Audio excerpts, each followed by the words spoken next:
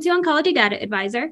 Today we're here doing a live interview in honor of World Lung Cancer Day. So I'm joined by Beth Sandy, who's one of our editorial board members, as well as Dr. Corey Langer. So thank you both for joining us. Would you like to introduce yourselves? Yeah, I'm Beth Sandy. I'm a nurse practitioner in the Cancer Center at the University of Pennsylvania in Philadelphia, and my primary practice specialty is lung cancer. And with me, I have the chief of our thoracic oncology department, Dr. Langer. You want to introduce yourself? Sure, I'm Corey Langer. I'm the Director of Thoracic Oncology, what we call the ITOP, the Interdisciplinary Thoracic Oncology Program at the University of Pennsylvania, Perelman School of Medicine, and reintroduce Beth as really one of the first, if not the first, thoracic oncology nurse practitioners, not just at Penn, but I think in the Delaware Valley. So you're really, you're sort of the prototype, Beth. Getting old. Not that old. So we're excited to hear today about some of, the latest advances in immunotherapy and targeted therapy. So with that, Beth, I'll let you take it away. Yeah. So thank you, Dr. Langer, for joining me. We just wanted to really give a positive update on all the things going on with lung cancer now. Why don't we start off with immunotherapy? Let's go there first and just kind of where we've been and where we are now. Any ASCO updates that you think are interesting from this year? Take it away. So immunotherapy, particularly for those patients with metastatic or recurrent disease and do not have oncogenic drivers, has really led to a revolution in how we practice. It's irrevocably altered the therapeutic landscape. So we generally approach these patients based on their PD-L1 status. PD-L1 50% or higher, Pembro alone or Pembro plus chemo, really depending on the clinical situation. There are a number of trials now, of course, looking at new combinations. Less than 50%, at least it's our practice to give histology-specific chemo plus Pembro. And all of these approaches have led to monumental improvements in survival. When you and I started out, Beth, median survival at best was 10 to 12 months. 1-year survival rates, if we hit 40%, we were grateful. If we hit 20% 2-year survival, that was astounding. When I started out, actually, the median survival was about 6 months. So we made major headway with regimens like the KEYNOTE-189 approach, median survival for non-squamous, non-small cell without oncogenic drivers is about 22, 23 months. So our median survivals now are exceeding our, even our PFS are exceeding what used to be our survival rate. So it's really quite astonishing. We've seen some recent updates in 5-year survival. For instance, the KEYNOTE-024 trial, if we look specifically at the patients who are receiving single agent Pembro for 50% or higher PD-L1 expression, their 5-year survival rates are approaching 33%. About a third can expect to be alive. I know. I found that to be amazing. A third of patients are surviving 5 years with metastatic disease in that high PD-L1 subgroup. And this is without chemotherapy. This is without a platinum. I know, it's amazing. And I even saw something recently that Dr. Marmorelis, one of our people in our group, had put out that even like the 90% and higher even do better. So it's like worth checking, to even see if they're more than 90%. So I think there's a tendency to divide everybody into just 3 basic groups, less than 1%, 1 to 49, 50% or higher. But there are definitely nuances. So if we look at the really high expressors, 80, 90, 100%, I guess there's no such thing as 100%, but 95%, we are seeing relatively better median and long-term survival. So that it's definitely a continuum, particularly above 50%. And intriguingly, there are some studies now that are essentially segregating out or basing their results 50 to 74% and 75% or higher. Differing the cut point. Yeah. So tell me what you think about moving now immunotherapy into the early stage setting with data now for looking at drugs like atezolizumab in the adjuvant setting, nivolumab in the neoadjuvant setting. What are your thoughts there? Well, here too, just in the last 2 years, we've seen major advances. Obviously, the metastatic recurrent setting is really the proving ground for new agents. But if it's going to make a real difference in overall survival and cure rates, it's got to be moved to the resectable or locally advanced setting. So I think all of that started, of course, with Pacific and the addition of Durva for up to a year post-definitive chemoradiation. There we're seeing a 43% 5-year survival. Remember, historically, at best, we were about 15 to 25%. So that in and of itself is quite amazing. And now it's been moved even earlier in the adjuvant or neoadjuvant setting. The IMpower 010 trial looked at atezolizumab in patients who had undergone definitive resection and chemotherapy, adjuvant platinum-based chemo, for 4 cycles after resection of stage 1B through 3A disease. And there was a clear-cut DFS benefit, disease-free survival benefit, for those with node-positive, PD-L1 positive tumors. When you slice and dice the data, though, it gets a little bit more nuanced. The greatest benefit was 50% or higher. It's a little less evident for the 1 to 49%, and there's no approval below 1%. So I think I embrace that approach with enthusiasm, certainly for those with higher expression, with some degree of ambivalence, I think, for the 1 to 49%. Remember, we do not yet have OS data. I think once we get the overall survival data, we'll be a bit more compelled or a bit more convinced. The neoadjuvant setting, which is an area that we haven't typically explored all that much at Penn, certainly not with just chemo alone, although predating my arrival, that was used a lot. The addition of nivolumab to histology-specific chemo, or in some cases just PAC-carbo, and the 816 with the PAC-carbo approach, has led to a major improvement in pathologic complete responses, major pathologic regressions, which is defined as 90% or greater shrinkage. No harm when it comes to surgery. In fact, the resection rates, if anything, are a bit higher than the control group, the R0 resection rates. And pneumonectomy is slightly less common in the group that got neoadjuvant. And that, too, is now translated into a DFS benefit, about 11-month improvement. So the big struggle there is which patients are we going to use that approach on?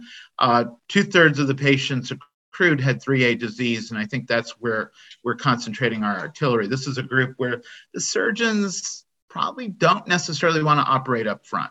That's the majority of where we give neoadjuvant treatment anyway, would be those 3A, right?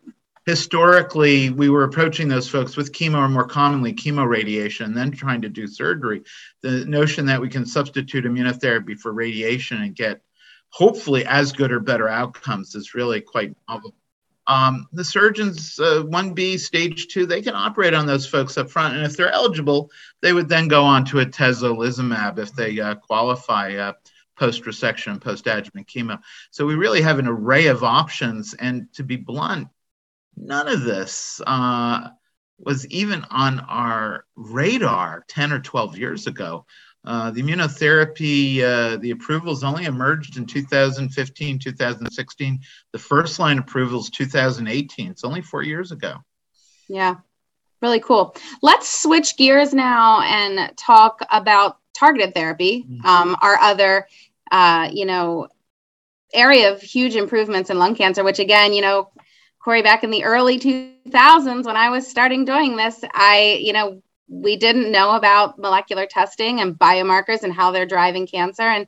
And now we have 9 that we can target. 9 and counting. I know, you're right. It's amazing. So, I don't even know where to start with all 9. Obviously we can start, the early ones we knew about, the EGFR, ALK, ROS1, and that's just really snowballed now into RET, MET, KRAS. From my standpoint, before I let you talk about it, from my standpoint is we have to do the testing, and, we are getting better.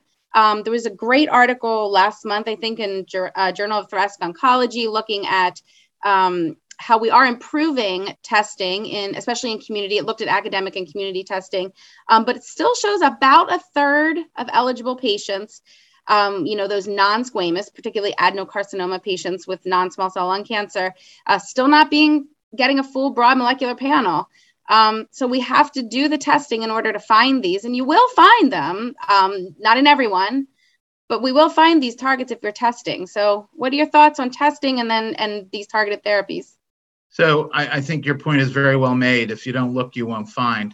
And very early work from the Lung Cancer Mutation Consortium showed that folks who had oncogenic drivers and received the appropriate targeted therapy did far better than those who did not have oncogenic drivers, whose tumors weren't harboring these molecular aberrations, or those who harbored the molecular aberrations did not get appropriate molecular therapy. So early on, the survival advantage was evident. The big issue, of course, is the turnaround time and getting the test results. NGS, next generation sequencing, at best can be done within maybe 2 weeks of biopsy. I think on average at our institution and elsewhere, it's 3 to 4 weeks. It's labor intensive. It requires batching and staining. It's a big panel. It gets doubly difficult if we're trying to procure specimens from outside as opposed to those obtained in-house. And then sometimes even after the most diligent work, the DNA is degraded or denatured. The DNA, you get that awful result, QNS, quantity not sufficient. So all that work ultimately for nothing. So we have been on the forefront of initiatives looking at paired tissue and liquid biopsies. We actually have an initiative at Penn. As soon as a patient with metastatic or recurrent disease, certainly non-squamous, but even squamous to some extent, gets registered in our system, we are making arrangements for a liquid biopsy. And the liquid biopsies are getting better and better. They're steadily improving in sensitivity. They're still not as good as tissue in sensitivity, maybe 70%. And if the tumor burden is low, maybe just confined to the chest, the likelihood of discovering or identifying molecular aberrations in the blood goes down. But the specificity is very good. It's close to 98, 99%. If you discover it in the blood, it's real, and you will probably almost definitely find it in the tissue. So the two approaches complement each other. When we first piloted this approach, our identification rate with tissue alone was maybe 20, 22%. When we added liquid, it went up to 35%. So 15% absolute improvement in the number of patients we identified who could be treated with an appropriate oncogenic driver. Charu Agrawal, who's the head of personalized medicine initiatives at Penn, and really one of the stellar players in our thoracic oncology group. She also leads the CRU, the Airways research group within our institution. She and Jeff Thompson from Interventional Pulmonary, and Erica Carpenter, molecular biologist, a non-MD, but a person in charge of our circulating tumor lab, have started other initiatives looking at guideline concordant testing. And doing the two together improves our guideline concordance by up to 90, 95%. Folks who get tested early, and we are able to identify, get their oncogenic results, and delay treatment until we get those results. So base our treatments on a full panel. They have better outcomes. Their survival rates are better than those we initiate with incomplete results. And that's in large part because A, we're identifying more oncogenic drivers, and B, we're avoiding the inappropriate use of immunotherapy in a group that would preferentially benefit from targeted therapy. So it's really been a landmark approach. Charu had the privilege of presenting her data during a poster discussion in ASCO, and I think it's one of the more important papers. It was a series of nearly 300 patients from our institution over a 2-year period ending in 2020. So there too, I mean, we have osimertinib, clearly superior to older first generation TKIs like erlotinib and gefitinib, not just in progression-free survival, but CNS penetrance. Sadly, the final common pathway for many of these patients is CNS disease, and increasingly leptomeningeal disease. I don't know about you, Beth, but I think in the last 2 years, I've seen more leptomeningeal disease than I saw in the previous 20 years. Well, I think we're controlling the body disease better, and it's just giving them time to develop the CNS mets. Yeah. It's unfortunately, it's a devastating event when it occurs, and our therapeutic armamentarium there is limited. So it's really the new frontier of major unmet need. We've seen major advances in ALK. At one point, I thought we had more ALK agents than we had patients, but those numbers are clear. About 4 to 8% of those with non-squamous, non-small cell have ALK. EGFR, depending on which region of the country, could be as high as 20, 25%. In our area, it's about 15, 17%. Got 3 great agents for ALK: alectinib, brigatinib, lorlatinib, all better than their predecessor, crizotinib. RET fusion, only in the last 2 years, we've seen approvals, selpercatinib, pralsetinib, with response rates of 60, 70%, PFS of 18, 20 months, really in the range of the EGFR data. Yeah, PFS they get for the really ALK good, drugs, like 2 years, 3 years. durable responses in those patients. I definitely get hypertension in some of those RET patients, though, so something to certainly look out for. There, to some extent, there are a lot of off-target effects that we have to be cognizant of. And frankly, in many ways, this is more of a challenge than chemo. Chemo is very predictable. You get the fatigue, and then maybe some nausea, you get myelosuppression, but it eases up after 10 to 14 days, and you can predict what's going to happen. The side effects here can be delayed, they can be severe, they can be mild. Without making much changes, they can go from severe to mild. So it's really the art of medicine is managing and frankly, you, Beth, you're on the forefront of that management. The initial calls go into you folks. Tell me a little about KRAS. I'd like to hear about that before we end. KRAS is quite intriguing. It really is the most common oncogenic driver, but until the last 2 years, it was totally untargetable. In part because of the shape of the structure of the receptor, and it was very hard to target. But we've seen the development now of 2 and counting drugs that one of which is now approved, sotorasib, another one imminently approvable, adagrasib. Both in the second-line setting have response rates of about 35 to 40%. So not quite as stellar as we've seen with the ALK, RET, ROS1, and EGFR inhibitors, but still quite respectable. Certainly something we'd choose ahead of docetaxel, I would say.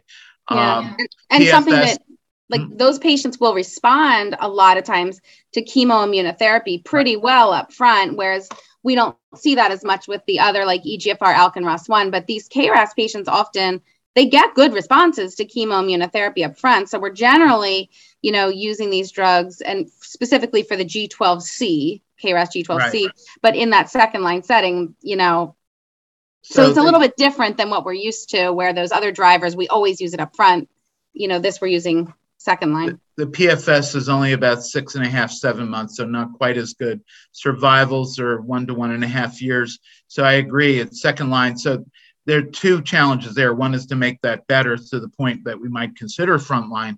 And there, at least the rumors state that it's been a bit hard combining sotorasib with some of the standard checkpoint inhibitors. It's not clear if that difficulty will extend to other agents. Adagrasib may be a bit more combinable, but adagrasib also seems to have a bit more toxicity. So, it becomes a dealer's choice. The other issue, of course, as you pointed out, Beth, only about half those with KRAS mutations have G12C. The others are not yet targetable. So another area of major unmet need are the remaining KRAS patients. You add all this up: KRAS, EGFR, ALK, ROS1, RET, MET, HER2, whatever one, NTRK, technically. Right. We're talking, particularly if we include KRAS, probably 55, 60% of our patients. If you subtract KRAS, then it's only about 35%, but it's still a huge number. And it's really incumbent upon us to identify these oncogenic drivers as quickly and as efficiently as we can.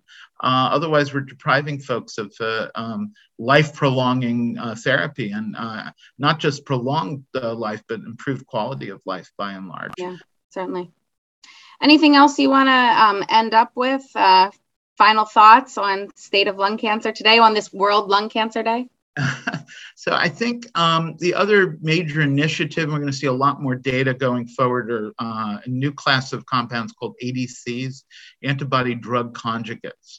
So they're unique. The antibodies identify a specific antigen or receptor in the cancer cell, and then through a linker deliver essentially a cell poison, a toxic payload, a chemotherapy drug, if you will, but something that can be delivered directly to the tumor and preferentially penetrate the tumor and avoid collateral damage to normal cells. So the first example of this in thoracic world is trastuzumab deruxtecan, targets HER2. Remember, it's trastuzumab. So we think of HER2 as targeting agents as really in the breast cancer realm, but up to 3% of patients with non-small cell lung cancer, non-squamous, have HER2. Phenotypically, they look like EGFR in ALK patients, generally never smokers, probably a somewhat higher proportion of women.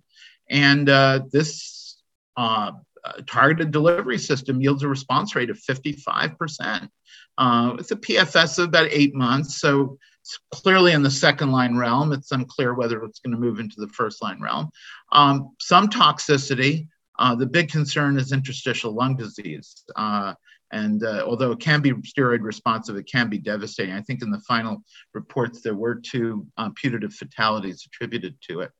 But really the ultimate, so taking targeted therapy and moving it beyond oral agents into the ADC world. And I think certainly for the next 3 to 5 years, we're going to see that. And we're going to see new immunotherapy combinations using some drugs many of us haven't even heard of yet that I think will ultimately make a difference both in 50% or higher, and then the larger group of those with less than 50% expression. Yeah. All right. Thank you so much. Yeah, I'm looking forward to new immunotherapy combinations, getting new, immune targets like, TIGIT and LAG-3 and things like that, combining those with our current PD-1 inhibitors or new PD-1 inhibitors. I think, just looking at these different combinations is what I have to look forward to and what we're seeing in clinical trials here, which is exciting. So, all right. I want to thank you, Dr. Langer, for joining us. And Kira, I'll send it back to you. Okay. Yes, thank you both so much. It was so exciting to hear about all these new advances and all the work that's being done. So thank you again for your time.